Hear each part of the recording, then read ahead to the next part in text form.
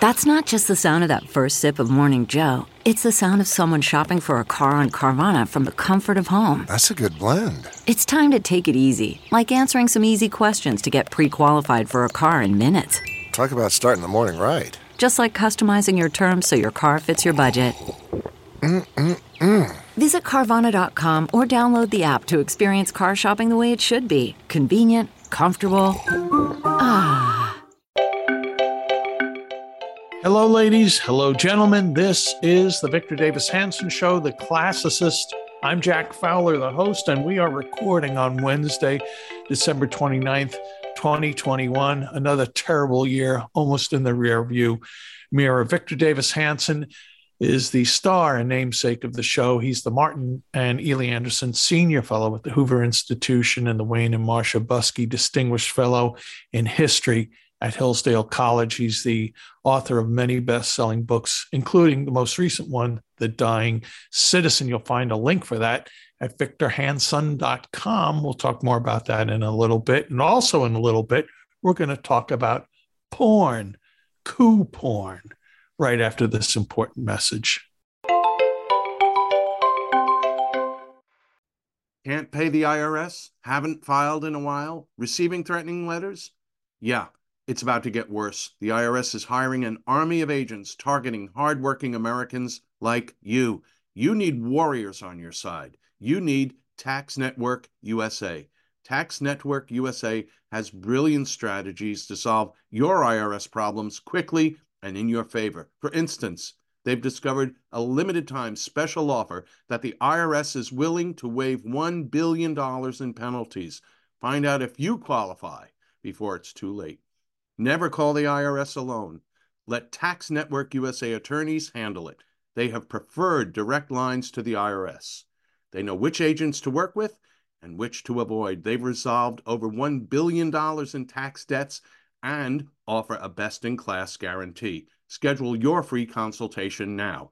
Call 1-800-245-6000. That's 1-800-245-6000 or visit tnusa.com/Victor, tnusa.com/Victor. We're back with the Victor Davis Hanson Show, the Classicist. Hey, I'm a lucky man. I get to host this. I get to host the Traditionalist. And then there's another great segment of the Victor Davis Hanson Show. That's the Culturalist, which the great Sammy Wink hosts. So, Victor, for American Greatness, which you write for twice a week, you've written a piece about coup porn, and you're talking about a couple of generals who are just so damn worried about what might happen in the next couple of elections. Would you talk about that piece? Yes. Remember where we are, though. We are in a climate where the left programs the media and vice versa. They're fused, they're joined at the hip. And so as Biden's popularity erodes, then the shrillness about the system increases. So if Joe Biden is not doing well, then democracy is not only not working, but it will be destroyed in 2022, or there'll be no democracy in 2024. And part of that theme has been Donald Trump will try to destroy the country if he should be reelected. And in that movement, this fusion media left-wing movement to distort reality, there has been a lot of military people. And the latest were 3 retired generals in the Washington Post.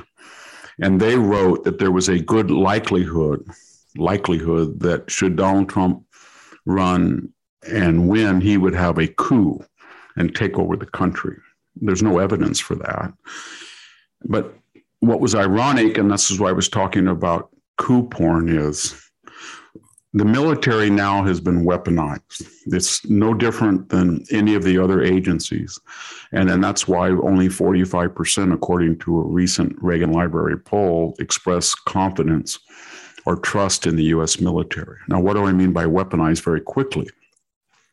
These 3 retired officers can warn the country that there will be a military coup on behalf of officers that do not believe in the system and don't either will not allow Donald Trump to lose or will not allow Donald Trump to step down. They will think he's necessary. It's sort of a 7 days. Okay, why are they doing that?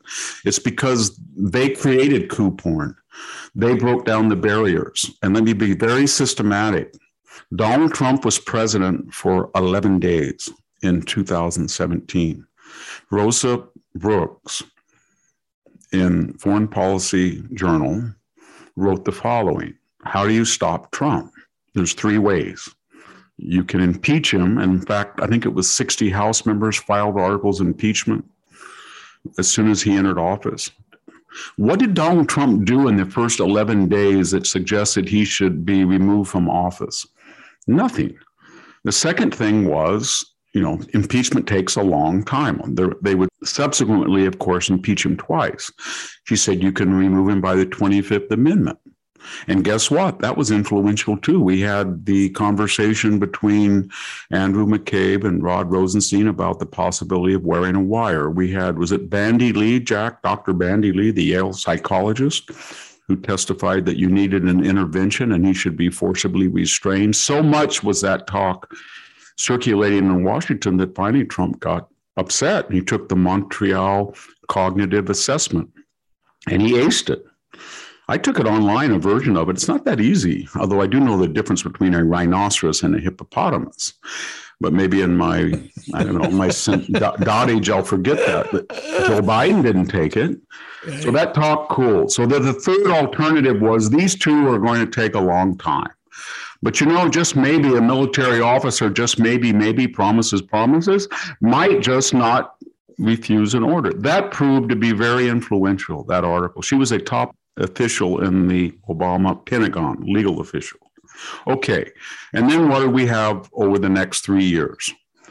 We had, after the so-called riot in the park across the street from Washington and the burning of the Episcopalian Church, St. John's, we had Donald Trump talk about federal troops, and all of a sudden he used tear gas.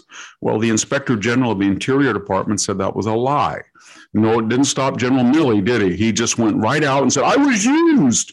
I shouldn't appear in a photo op with Donald Trump. And so he was weaponizing the military. I'm thinking, is there one chairman of the Joint Chiefs that hasn't been in a photo op? Am I having amnesia when the late Colin Powell, during the Rodney King riots, told George H.W. Bush, if you want to send those troops in, I'm here, or just give me a call. And they sent in 5,000 Marines, as I remember, to Los Angeles. So it was all a lie that we don't do that, and the president's usurping power. It didn't matter. Milley knew where the power was, the cultural power. It was with the media. It was with the left. And so he was virtue signaling in a way that he shouldn't have. He went on, remember, to violate the chain of command and interfere outside his legal parameters. He's an advisor, the chairman of the Joint Chiefs, an advisor. He does not interrupt in the chain of command. If Trump wants to stage an offensive action against China, he calls the Secretary of Defense, who calls the theater commander. Well, Milley interfered with that. And he said, if anything comes scary order, this is the only president in the last, 20 years that hasn't involved us in a major war. But if a scary order comes against China, you are nuclear, you go through me. It all goes through me. Illegal. And then he called his Chinese counterpart and tipped him off. I'm going to be on your side, basically, against my crazy president. Okay, against the law. And then Joe Biden, in this whole context, said, well, if Donald Trump doesn't accept the verdict of the elections, I'm going to get the former chairs of the Joint Chiefs. Remember, there was Myers and Dempsey, I think, not Dempsey, but it was Myers and Powell and the four of them. And they said, Donald Trump, and Biden said, these are my guys, we're going to get him out. Okay, that was a weaponization of the military. And then we had our illustrious 10, 12, we've talked about this ad nauseum, Jack, who violated Article 88 of the Uniform Code of Military Justice. All of a sudden, we started seeing these military people who are under obligation, if they are subject to recall, i.e. reactivation in times of a national emergency, or if they are receiving apparently a federal pension, their pension, they are not to disparage the commander-in-chief. Did that bother them? No.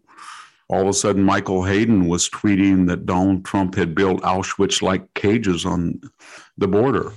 We heard some people that I know very well who said that Donald Trump used Nazi-like tactics, just like the Allies faced on D-Day. There were others, I think it was General McCaffrey said he was a Mussolini-like figure for canceling the public conscription. And then we had Admiral McRaven that said he should be gone, quote unquote, sooner the better. So that opened it up. Then we had retired Lieutenant Colonel Nagel and Yingling. The two of them wrote an op-ed, and it said to the effect that the military, i.e. General Milley, addressed to him, he had no, remember, operational responsibilities, but it was his duty to galvanize the military and get rid of Trump if the election was, there was any supposed interference. And so this military then has been talking about extra legal, and I mean extra legal, because all of these things are in violation of a particular law or code, whether it's Nagel violating the Uniform Code of Military Justice, Article 88, or the other generals, or Milley violating Goldwater-Nichols and legislation that goes back, I think, to 1951 and 53. So we lowered the bar for that kind of talk. And as the left always does, then it projects those pathologies onto others. So if you've done something quite unusual in the 2020 election, i.e. 102 million mail-in or early ballots, then you say that we have to worry about voter fraud and ID. If you have been talking ad nauseum again about coup, and breaking the law and getting the military weaponized, then you project that onto the right and say there's going to be a coup. The whole thing is simply this. If Joe Biden is unpopular, then the military has been instructed by its left-wing masters to say that there's a danger of a coup. If he's popular, then the military must keep out of politics. You've got to keep out. That's not our purview. And that's really sad because we're in an existential struggle with China and to a lesser extent with North Korea and especially with Iran and with Russia. And because of these things, what these people are doing by writing these op-eds and going on television, I haven't even got into retired General Clapper, who said on national TV that the then current president of the United States was a, quote, Russian asset, a traitor. And then he went right in under oath to this House Intelligence Committee, and he was asked, would you produce the proof that would justify your charges that your president is a traitor? And he didn't have any. He said he didn't have any. We know that. It leaked out. It's in the public domain.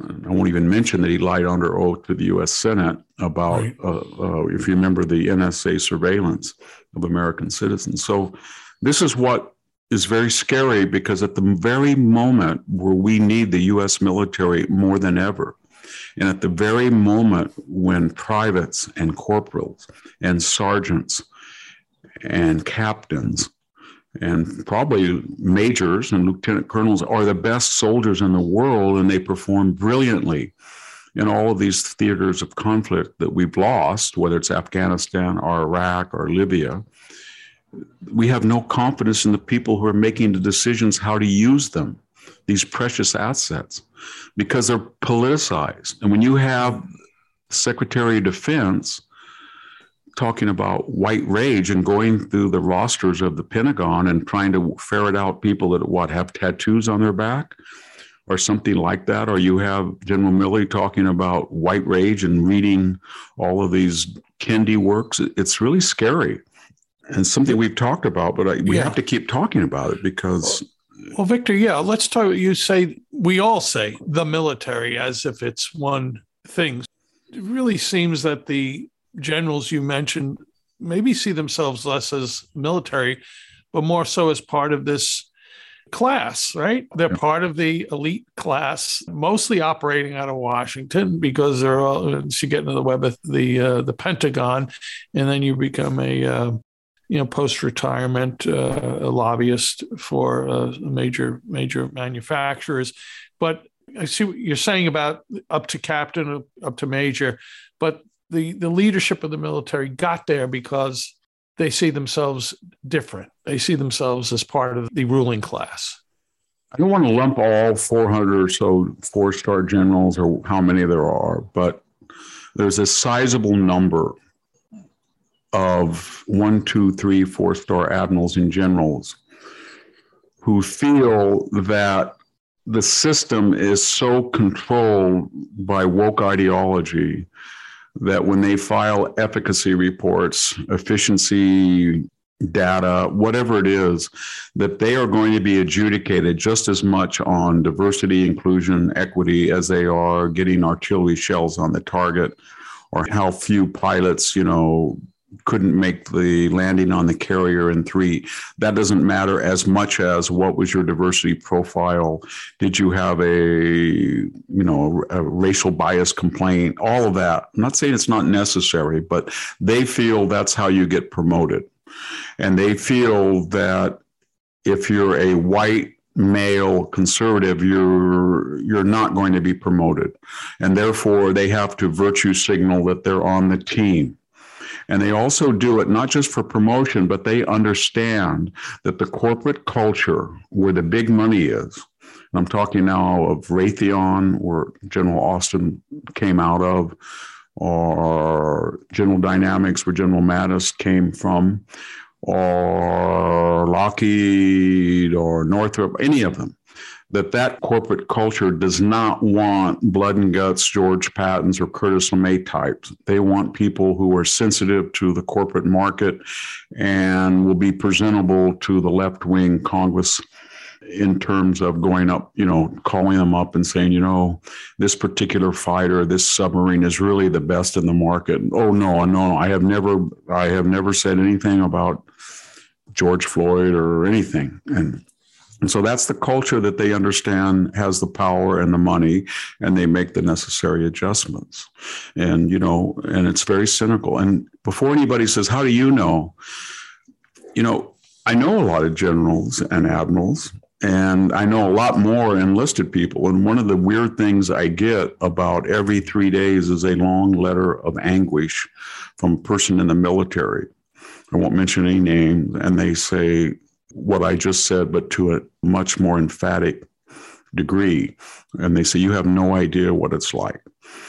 And so that's why the military is starting to lose now recruitment and reenlistments from the very constituencies that it is, in a way, attacking, yet relies on for combat frontline troops. And that is basically the lower white middle class who generation on generation, for reasons of patriotism, joins the military. And now they feel that if they're in the military, they have a target on their back. Right. And if they have a target on their back in terms of that they're not welcome, then they don't feel necessarily that they should also have a target by the Taliban, right, or the Al-Qaeda in Iraq, or whoever they're asked to fight. They can't fight two groups. That's a very inflammatory thing to say, but I'm very careful about what I say. There's a very serious problem in the U.S. military. Mm-hmm. And this entire leadership from the very top of the advisory really has to be not just replaced, but the culture that produced it has to be changed. If it's not changed, we're going to lose a lot of wars. And everybody knows it. Everybody in the military knows it. We're going to go on to another piece you've written for American Greatness. But before we do that, could you just tell our listeners the precise name of the, I'll call it apparatus or project, that you oversee and have overseen for quite a while at the Hoover Institution that's related to the military? Our formal name is the Hoover Task Force on Military History and Contemporary Conflict. And I've overseen it for 9 years, and it was deliberately designed to, I had to raise a lot of money so that we could compensate people to come out to Stanford or to Washington, D.C.'s Hoover office, and twice a year discuss questions such as, will China attack Taiwan? Are you worried about where is the weak link in NATO? Should Ukraine be a part of NATO or not? And the point was, we were not an advocacy group. Notice that all of these things were posed as a question. So people would come out, and for a day or two, we would go through all of these questions. And we tried to get a diverse group, not just in terms of gender or race, although there was diversity there, but in terms of ideology. It was center-right, but there was just vociferous disagreement on all of these issues. And I was sort of the moderator or the referee. And you had people, we had the late Angelo Codevilla. You have the biographer Andrew Roberts. You had the historian Neil Ferguson. You had generals like General Mattis or Admiral Ellis or Admiral Roughhead. We had Walter Russell Mead. We had Bing West. We had people who were very controversial, and Max Boot. We had people of all different, and the idea was to create a Ralph Peters. They were all all we asked was that you be candid, you not be personal, you don't hold grudges. Any disagreements that you had prior to the meeting or after would not be voiced in the meeting. There could be no ad hominem. And then as a sidebar, we created something called Strategica with a K, Strategica, Greek word for general-like things of the generals, but it really means in modern English, strategic questions. And every 3 weeks, and we've had a problem with COVID with our staff and some of our contributors, but we're late for the first time in, I think it's 9 years. But every 3 weeks, we publish this journal, and it has, this is the issue. How do you deter North Korea? And we have a background essay about the history of the problem. And then we have 2 op-eds, 750 words.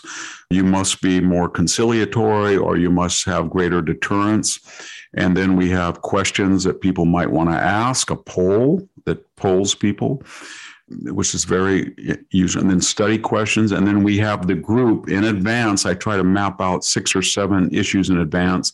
And as part of their requirement to join the group in the open session to be compensated, they have to write little mini essays on topics of 300 words. And so then we have a file of them, of dozens of them. And each issue, we have 5 or 6 related articles on the sidebar. And it's been very successful.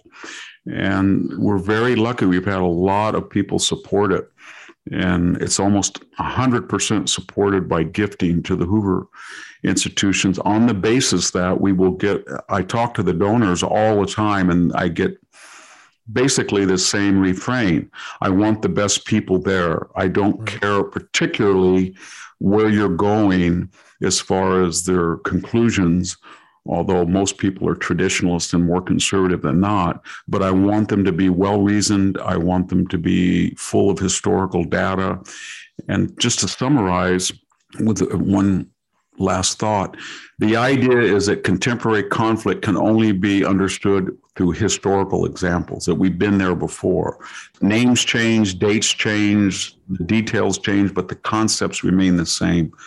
And so everybody is asked to not just spout off, but to give some historical examples, whether it's the Spanish Civil War or the Persian Wars or the 30-Year War, anything that can enlighten us in the present.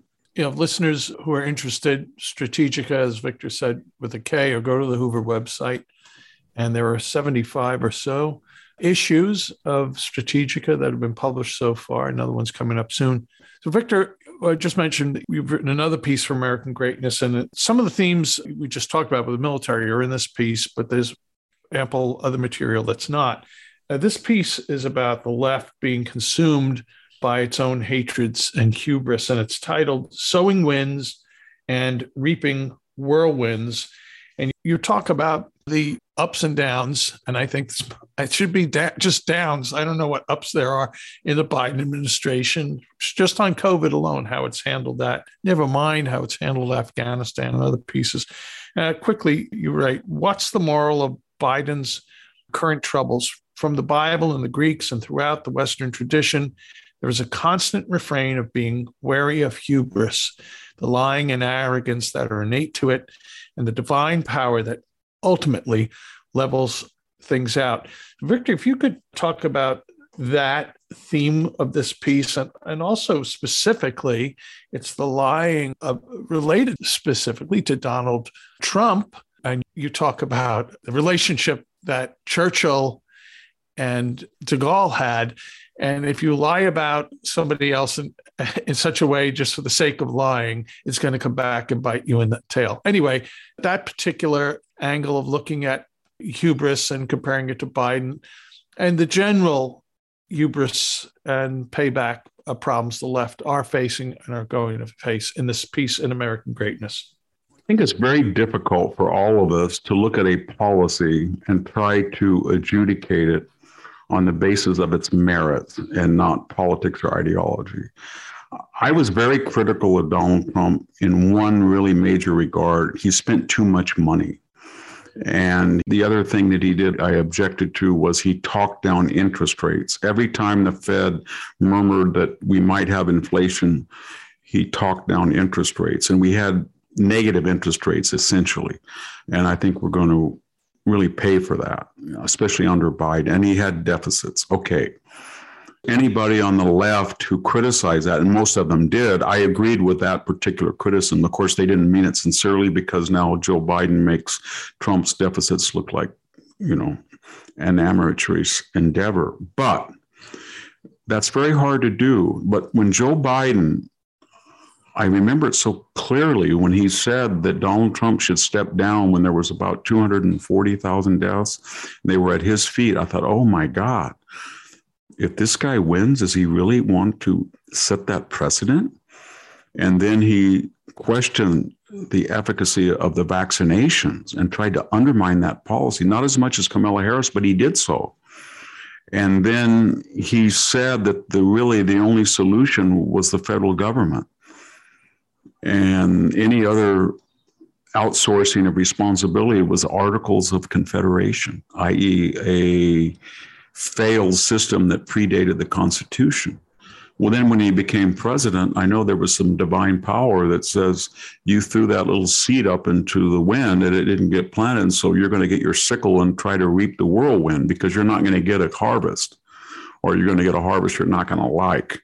And so no sooner had he done that than now we have to hold Joe Biden to his word.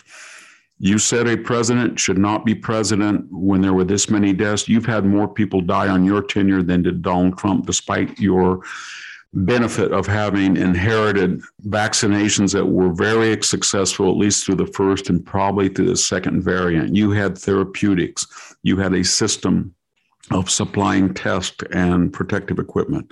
You said that you're responsible, or you're mad that people don't get vaccinated. You think that has anything to do with your own propaganda that you couldn't trust the vaccination? You said there was only going to be a federal solution. Now you're saying what? That the federal government can't solve it?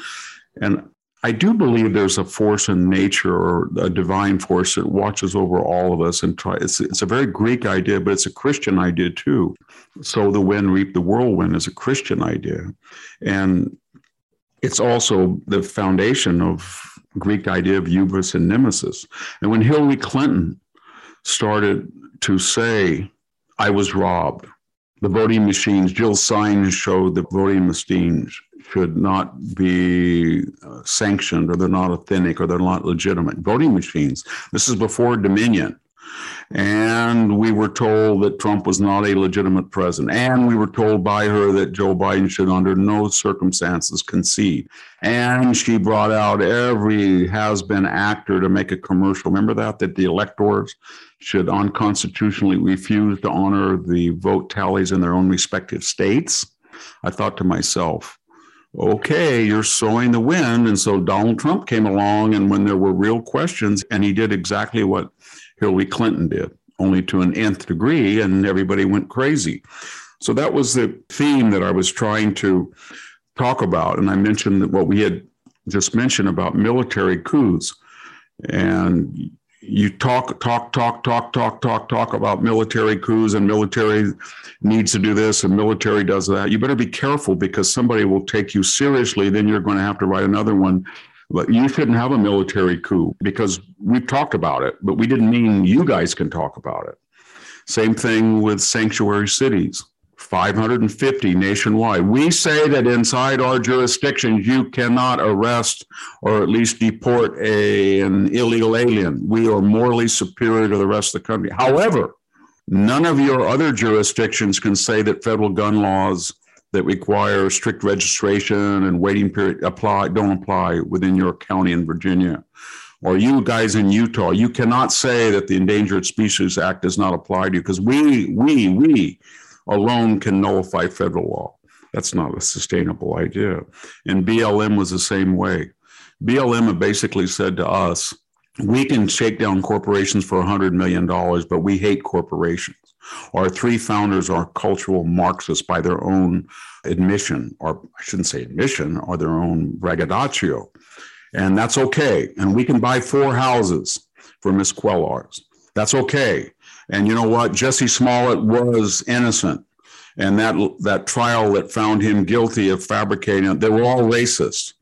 And we can say that Rittenhouse, white on white violence was about race. And we're not going to talk about smash and grab. And we're not going to talk about car hijackings. We're not going to talk about the disproportionate rate of black crime that is spiking. And we're not going to talk about Waukesha that, any of that, Mr. Brooks. Okay. Then you're going to reap the whirlwind. And what's the whirlwind? Black Lives Matter is way down there with Biden's popularity.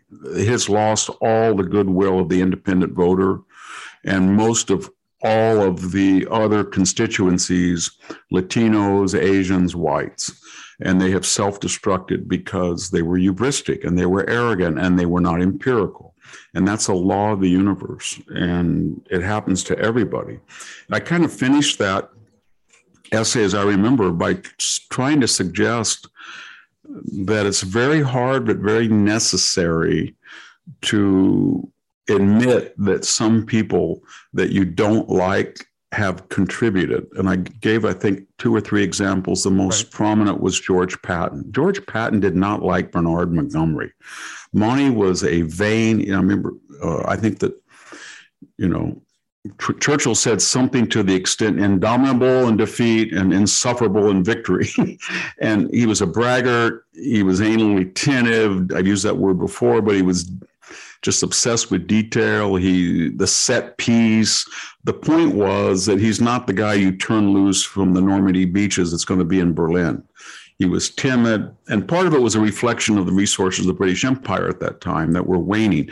But if you needed somebody to organize an unorganized army, and you needed them to use the assets that they had in a set position on the defensive, and you needed them to dig in and have layers of artillery and air support and mines, as happened at LM, then he was your guy.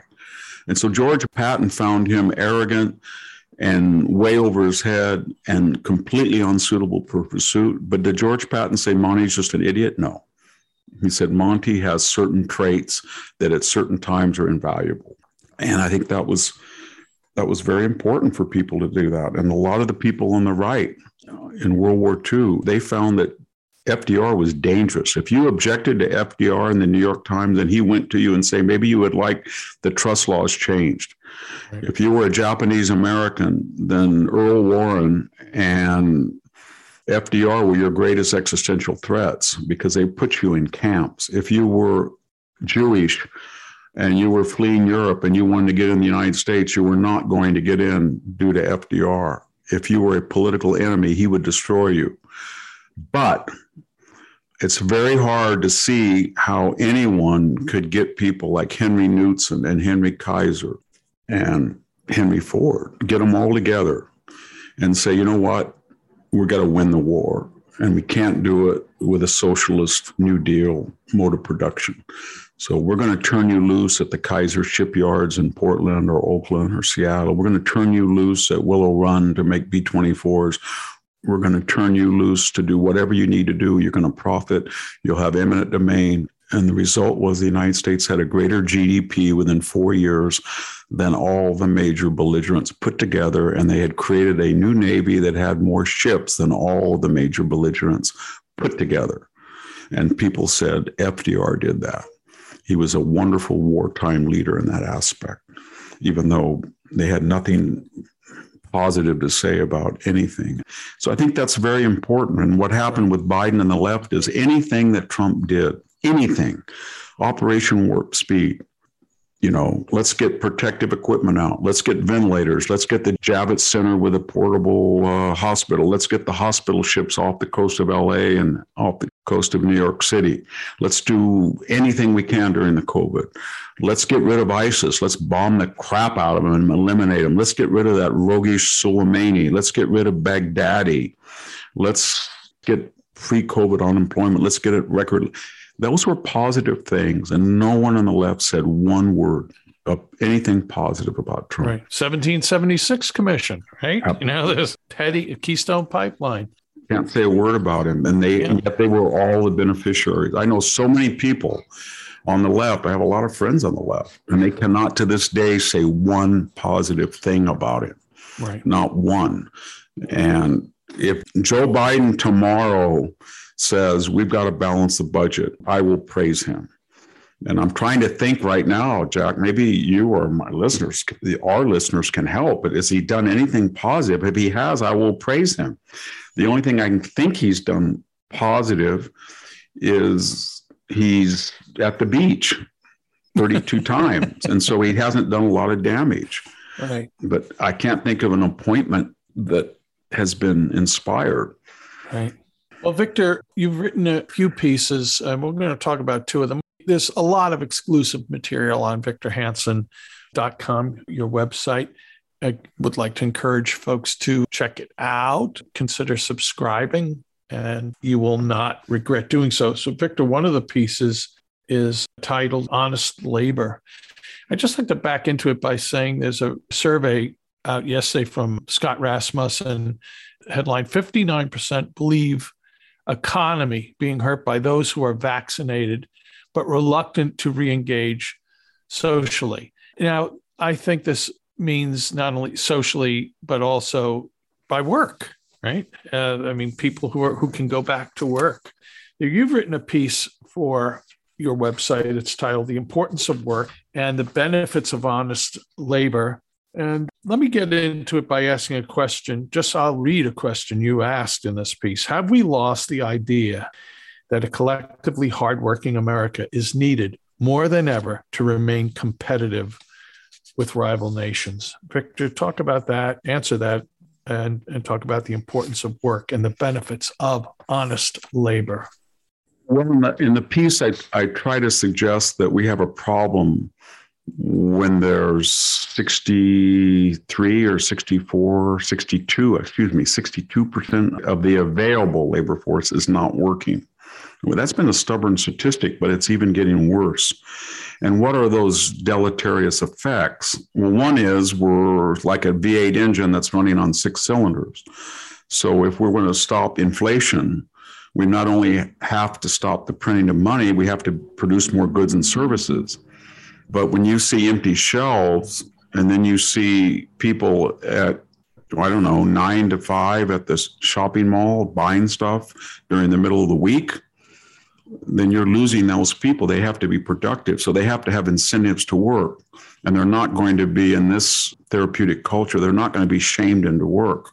If somebody says to you, well, my nephew, my niece, my son, my daughter is not working, they're just staying home playing video games. And you would say to them, well, they're lazy. Oh, no, they're not lazy. They're troubled. Okay, they could be troubled and lazy, but you can't use that vocabulary of shame anymore. But we're losing a lot of productivity, and we have a lot of competitors like China who are becoming more and more productive. They have a lot of problems, and we're still more productive than they are. After all, we're 330 million people, and they're 1.4 billion, and we produce more goods and services still than they do, i.e. one American worker or one American person versus 4 of theirs, or more than that. So we're not there yet, but we've got to get more people doing it. The second thing is that when you're working, it gives you're accomplishing something. You get a sense of achievement. I had a very interesting professor, I won't say wonderful, because we didn't get along in graduate school, but he said something once to me when he was talking about another professor. And he said, that guy is very angry, so you better watch him because he doesn't produce anything. He doesn't publish.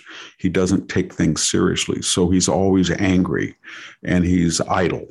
And what he was saying is that when people are idle, they get no sense of achievement. They get a sense of inferiority. And then the bad type of jealousy. Remember, Hesi had said there's two types of jealousy.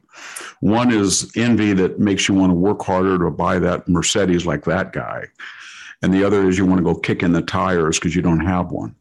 And he was saying that idleness creates that bad sense of envy. And then a society that's not fully employed by volition, it's kind of a tentative society, Jack. It's a timid society. So we like the Hoover Dam, but we can't build another one like it. I say we like it. There's people that don't like dams, but they use the electricity. They like the storage. The California Water Project was one of the greatest things that mankind has ever built, still is. We transferred water from the 1/3 of the state where the people live, but 2/3 of the precipitation falls to the other 400 miles away where 2/3 of the people live and 1/3 of the precipitation falls successfully. We can't even fix it. We haven't built a dam in California in 40 years. When's the last time an American just said, screw it, I'm going to the moon? We can't do that. And so we're a very timid society. Can you imagine if we were back in 1918 and we had 1.5 million soldiers on the battlefield in Europe in World War I and the Spanish flu hit? This society would bring them all home, or they would take them off the battlefield and put them in quarantine. We didn't do that. We lost half the soldiers probably and won the war. Half of the 117,000 that were killed probably died of illnesses on the battlefield, or at least a high percentage somewhere near that. And so it's just a bad, bad thing to voluntarily restrict the idea of working and being participatory, both on the collective level and individually. And then it's not an easy thing to forget. Your brain gets imprinted with the idea you get up in the morning, you paddle around your house, you do your video game, you turn your TV in, you order your pizza, you've got cash from the government, and you get a sense that somebody owes me all this. And if you dare suggest that entitlement has a shelf life on it and you're going to be cut off, oh, how dare you do that? You racist, you xenophobe, you sexist, you classicist, classist, I should say. And it's going to be very hard to take that away. And so it's just a bad deal that we're doing. We're going to ruin an entire generation of people. And this, I'm not picking on the young people because I know so many people who in their mid-50s are retiring. Right. This is a good time to retire. And then you get to the other idea that we have the people who are making the money, the real big money are assets, real estate and stocks. That's what's going up in value. And it's not the middle class passbook holder. They're losing money. Okay. These people, by and large, do not work with their hands. And they are making a policy about masks and social distancing and booster shots and this, and they're home. And they're not getting out and afraid. This is in relevance to what you said, that a lot of people are COVID shy. But something is very wrong when I go to a very upscale restaurant, and I confess that, in Palo Alto lately, or even in Fresno, and I see a lot of very wealthy people without mask on, and all of the help has mask on. All of them do. And they're not making all of that much. I'm thinking to myself, how many people with their mask off, and I'm not talking about putting it back on between courses, I'm just saying they don't have it. They take it off. They have a kind of a masquerade where they go in on it, look around, then take it off. They eat, and this servile class, I shouldn't say servile, but this servant class is not subject to the same latitude. Why don't they say to the help, I've got COVID and I'm breathing around my table, then why does a waitress have to have it on? And maybe they want to, that's fine. But what I'm getting at is there's also a class dimension to this idleness on one end. And that end is the very affluent have choices to stay home and hermit or cocoon, but expect others cannot do that. And yet they set the policy and they adjudicate how others shall behave in a time of pandemic. And I think that's at the heart of a lot of the rage. It's fixed on class distinctions and animosities. Well, Victor, we have time for one more subject to discuss. And you know what it's going to be about? The idiocies. I have no idea. Well, I don't. I'm telling you, you wrote about it. It's the idiocies of Victor Davis Hanson. And we'll get to that right after this important message. Have you heard of cancer-fighting foods? The American Cancer Society discovered diets rich in fruits and veggies may actually lower your risk of cancer. Hopefully you hear this and run to the store for 5 servings of fruits and vegetables every day. If not, you should consider adding Field of Greens to your daily health regimen. Each fruit and veggie in Field of Greens was doctor selected for studied health benefits. There's a heart health group, lungs, kidneys, and metabolism groups, even healthy weight. What your body needs is found in each scoop of delicious Field of Greens. Will Field of Greens prevent, treat, or cure cancer? No, but it's so powerful, it promises at your next checkup, your doctor will notice your improved health or your money back. I got you 15% off and free rush shipping. Visit fieldofgreens.com and use the promo code VICTOR, VICTOR, for your discount. That's promo code VICTOR at fieldofgreens.com, fieldofgreens.com. What makes a life a good one? Is it the adventure you have? Or the friends you find along the way? Maybe it's pursuing your passion while striving to protect, defend, and save what you believe in every single day. So, what makes a life a good one? In the Coast Guard, we think it's all of the above and more, but you'll have to find out for yourself. Visit gocoastguard.com to learn more.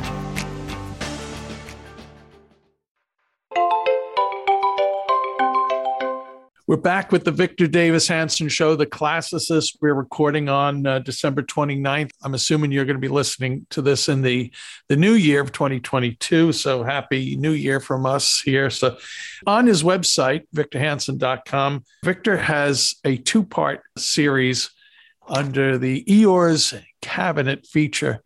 And it's titled Knock, Knock, Knocking on Heaven's Door, or The Wages of Recklessness and Stupidity. And this is autobiographical. Victor writes about 4 idiocies. It's your term, not mine, Victor, because I know many of your listeners cannot believe you could engage in anything that would be idiotic. But you say you did. And actually, you have come close to losing your life on several occasions, usually overseas in strange places where I assume the healthcare is not equivalent to what you would find in an American hospital. Victor, you don't have to go over all 4 of these.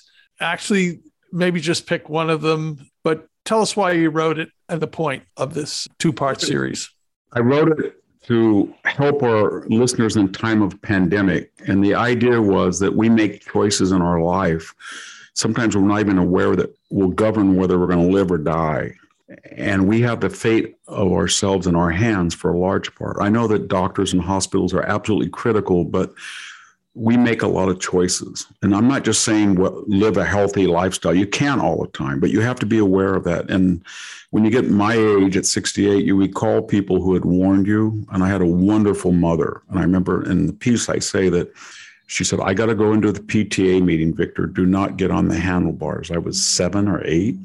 I had nice big buck teeth, permanent teeth, and I got on them and broke 2 of them off. And she sat me down and said, you're reckless. Your father is a saint, but he was impaled on a hay rake on a farm when he almost died. He's fallen off the roof twice because he used a 3-legged peach ladder. Don't do that. And I didn't listen to her. And so I gave examples. I think I've had 9 lives where it could have been easily avoided. I went to Greece.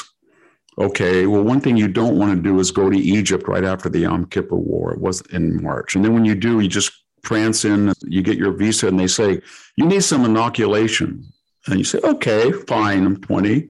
And then you look at this thing, and they give you 10, cholera, typhus, typhoid, yellow fever.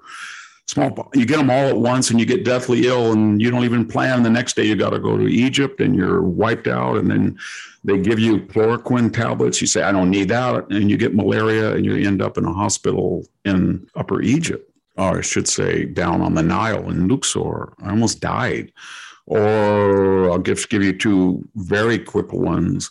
If you've had a sore spot in your abdomen for a year, and every time you get stressed, you vomit and you go to a doctor, and I went to 3 of them in various cities. They say, oh, take some antibiotics. At some point, you've got to say, would you please give me a CAT scan? I never did. I've got some kind of infectious enteritis or something. And that went on. And then I was asked to speak in Libya on the mosaics after Gaddafi opened up the country. And then I could blame the contractor of the cruise company that asked me to do that. They got the visa messed up. So when I got to Libya, I could not get on the boat. I had 2 Soviet-style minders with me, and I had to drive up and down the coast of Libya, which is 400 miles, to meet the cruise ship because they wouldn't let me get on because I didn't have the proper visa. Okay. But the point was my appendix apparently had something that's rare called chronic appendicitis, where at certain times it'll slightly burst, the material will float out, it'll cause an infection, and we take antibiotics and it'll make a cyst. And I didn't know that. So for a whole year, that was what it was. And when I was there, the tension and whatever, it blew up. And I was 300 miles from Tripoli. And my minders threw me on the mercy of the ship, said, you got to take him, we're gone. And they said, we can't do anything for you. You got a ruptured appendix, you're going to die. So then the minders came back and drove me all night and dumped me off at a Red Crescent. And the guy said, you're going to die. You have a ruptured appendix for over a day. You're in shock. And sorry, you don't even have an AIDS test. Gaddafi just lets nobody have an AIDS test. We do not have sodium pentothal. Sorry, we do not have. You guys, you Americans boycotted us, embargoed. You were for the war. We know you were. It's your fault. You're going to die. So one guy came in his pajamas, said, you're not going to die. I don't know how to take out, ruptured appendixes, but I do know how to take out appendix. So if you're willing to try it, I am. And we have some ether somewhere around here. So he put me on a table and he cut me open and he took it out, took some of my colon out, had gangrene. He saved my life. But that was preventable. I just finished very quickly with another one. Wait. You said in your piece you woke up 3 times during the operation? There must not have been a lot of ether there. I don't think they really knew how to use it. I think that they were short of sodium pentothal and the successors of sodium pentothal. The moment they put that mask on me, I remember the smell of that because when I was 6, I had my tonsils out. And it didn't hurt. But when I woke up, they announced that because of the United States, they had no opiates, and Gaddafi would not allow opiates. There were no Advil. There was no antibiotics, and I had really bad peritonitis. And then another angel appeared out of nowhere with a suitcase, a Libyan American that was contacted, and he gave me Flagyl and Cipro that saved my life. Finally, very quickly, the same thing happened. I had something, I didn't know it. It's chronic oxalate formation. I've had it. People in my family, you create kidney stones. I've had 30, but the first one I ever really knew about, I had a sore abdomen, and I was in Greece excavating at Corinth. It was very hot. I did not drink water. And then I had some family that came over. I drove them all around Greece. I was getting dehydrated. And when I say this, every once in a while I'd have pink urine. And I was 24, and I'd go down to the Greek doctor and they'd say, run up and down the stairway. Maybe you can dislodge it. And it wasn't that bad. And then I ate some strawberries that were grown with night soil, i.e. human excrement. And I got E. coli, and I was in the hospital for 2 weeks, got dehydrated. It was not really the hospital. It was an infirmary without IV. And I got out. I thought I finally beat it. And I got a staghorn calculus. It's about the size of your thumb. And it was clogged in the kidney, and they didn't know how to take it out. And so the doctor, who was really good, nice guy, said, we're going to do everything we can. You're going to drink 1.5 gallons of water a day, and you're going to have an IV. And he put me on morphine for 4 weeks. And I sat there in this bed in agony, and I drank water, and finally, it started to move out of the kidney, which was good, but it was bad. The 2 horns hit the side of the ureter and poked 2 big holes in it. Took this primitive x-ray and said, you've got urine leaking into your abdominal cavity and your ureter is shredded. And he said, you're either going to die or I have to take out the kidney. And so I said, what'll I do? And my poor mom and dad, there was no cell phone. So I called them. And my dad was such a wonderful guy. He thought he was on mission number 41 going over Tokyo in his B-29. Right. So he telegrammed me and said, here's some money. He sent me $400. He didn't have it either. And he sent me $400 and you get on a TWA plane. And here's the ticket number. And I got on the plane. They gave me a whole packet of morphine hypos. There was an old professor at the American School of Classical Studies where I was a student. That's why I was there. She said, I got to go to the United States, West Coast. I'll go on the plane with you. She was wonderful. They let me on because of her. I got to San Francisco. And my father was there in his old station wagon. He'd made a bed. And he said, now we're going to go on the ride of your life. And he got in that thing and he picked me up at 1 a.m. and he drove me at 90 miles an hour to Fresno. He didn't care. And we pulled into the emergency room. I got out. A guy named Dr. Schiff was there waiting. He said, it's, 3:30 in the morning. Are you ready to be operated on? And an hour later, I had about a 7-hour operation. They went in, they took out all the fragments in my kidney, the stones. They got all the broken stones in my bladder and ureter, and they resected the ureter and pumped me up with antibiotics. And 12 days later, I got out. 130 pounds, and I survived. But what I'm getting at, and I could go on with, I had another problem with a catastrophic bike accident where I had checked the tires, I thought, but I didn't understand that the frame was cracked. And I had 170. The reason I lisp right now, it's not because I'm transitioning. Victor, you're not lisping. Stop it. Well, but I had my lips severed. I had four teeth knocked out. I saw the pictures. No one would want to see the picture. And that was avoidable because I stopped my bike and said the tire's rubbing, but I didn't realize that it was only rubbing when I put my weight on it because the frame was collapsing. So I went over the handlebar. But my point in all of this was to tell the reader, I'm not saying that I was absolutely culpable, but if I had just gone in and just instead of being so reckless, saying you've got probably a kidney stone, drank a lot of water, I just didn't think about it. I was too busy writing my thesis or doing it. If I had just said, don't go to Egypt, come on, the war was just over a few months earlier. They're not letting people in. They've had some epidemics down there. There's malaria's back along the lower and upper Nile. Don't do that. Or, you know what, Victor, it's the fourth time you've gone speaking somewhere, you're traveling, and you went into the emergency room. They all tell you, they just hand you some antibiotics and say, you got that has to be more to that, or you wouldn't have this chronic appendicitis. It's not a kidney stone. And don't go to Libya. You can go to Greece, but don't go to a place that just opened up that you're the 58th American that was let in. Yeah. Don't do that. So we're not rational, but we have to be rational about things. And it took me, I have about 5 more of those. I think my wife said you've had 9 lives, or maybe you're on your 11th life. Yeah. But it's all caused by, I feel like, recklessness. And my father had that. He fell off roofs. He was impaled, as I said. And if you're in wartime, everybody, when I was growing up, who said they knew my father, said he was the greatest central fire control gunner in any of the entire B-29 wing because he was reckless. He would climb up in the B-29 and he would sit there in that bubble and he didn't care. Or if there was a napalm bomb that was trapped in the bomb bay and the plane was about ready to blow up, he would go out on the bomb rack, look right over Tokyo with a big, lever, crowbar, and he would pry that bomb out before it burned him out. He loved things like that, but he was reckless in peacetime. Yeah, I'm probably cowardly in war, probably, if I were, but reckless in peacetime. And I'm trying to improve before it's over. And I think I've done a lot better the last 4 or 5 years.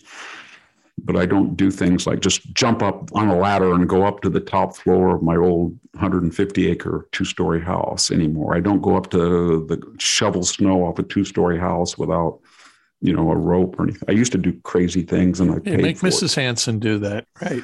Yes.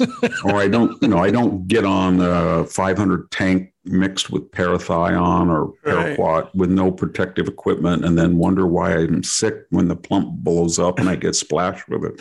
Okay. So I learned, but it was Aeschylus had a very great phrase, pathe mothos. It's from Prometheus. It means learning through pain. Pathe, through pain, mothos, learning. And I think that's everybody's can avoid those things if we just listen to our parents. Listen to your father and mother. You're indestructible, Victor. I've said it before, and that there were maybe another half dozen of such stories is hard to believe, but no, I do believe it. Well, anyway, that's almost all the time we have. As we do at this point towards the end of our podcast, I'd like to thank the listeners who leave reviews on iTunes. And here's somebody who actually left a comment. It's Steve 0729-2. And it's titled Intelligent and Thoughtful. I love this podcast because it is always thoughtful, knowledgeable, and respectful of both the listener and the subject matter. Victor Davis Hanson is one of the few commentators who can discuss an issue by providing insight into the history, the current details, current problems, and the unintended consequences of the proposed solutions. Hanson does not yell, but will speak with calm passion. A good podcast for those looking for understanding of the complexity of the issues. Thank you, Steve, is 0729-2. As for me, Jack Fowler, please visit and sign up for my weekly email newsletter I write, Civil Thoughts. Go to civilthoughts.com. That's produced by the place I work at, American Philanthropic, great people. I run the Center for Civil Society there. We are trying to strengthen civil society. Victor Hanson, not Victor Davis Hanson, victorhanson.com. That's Victor's website. Please visit that. Thank you, everyone who has listened to this and other podcasts, The Traditionalist and The Culturalist, which is hosted by the great Sammy Wink. And Victor, it's still for you and me talking today. It's 2021, but I'd like to wish you and the great Mrs. Hanson and your dogs and your almond trees a very happy and healthy 2022. And the same to our listeners. Thanks for listening. Thank you, everyone, and thank you so much for listening. And I hope to talk to you soon. Say goodbye to your credit card rewards. Greedy corporate mega stores, led by Walmart and Target, are pushing for a law in Congress to take away your hard-earned cash back and travel points to line their pockets. The Durbin-Marshall credit card bill would enact harmful credit card routing mandates that would end credit card rewards as we know it. If you love your credit card rewards, tell your lawmakers, hands off my rewards. Tell them to oppose the Durbin-Marshall credit card bill.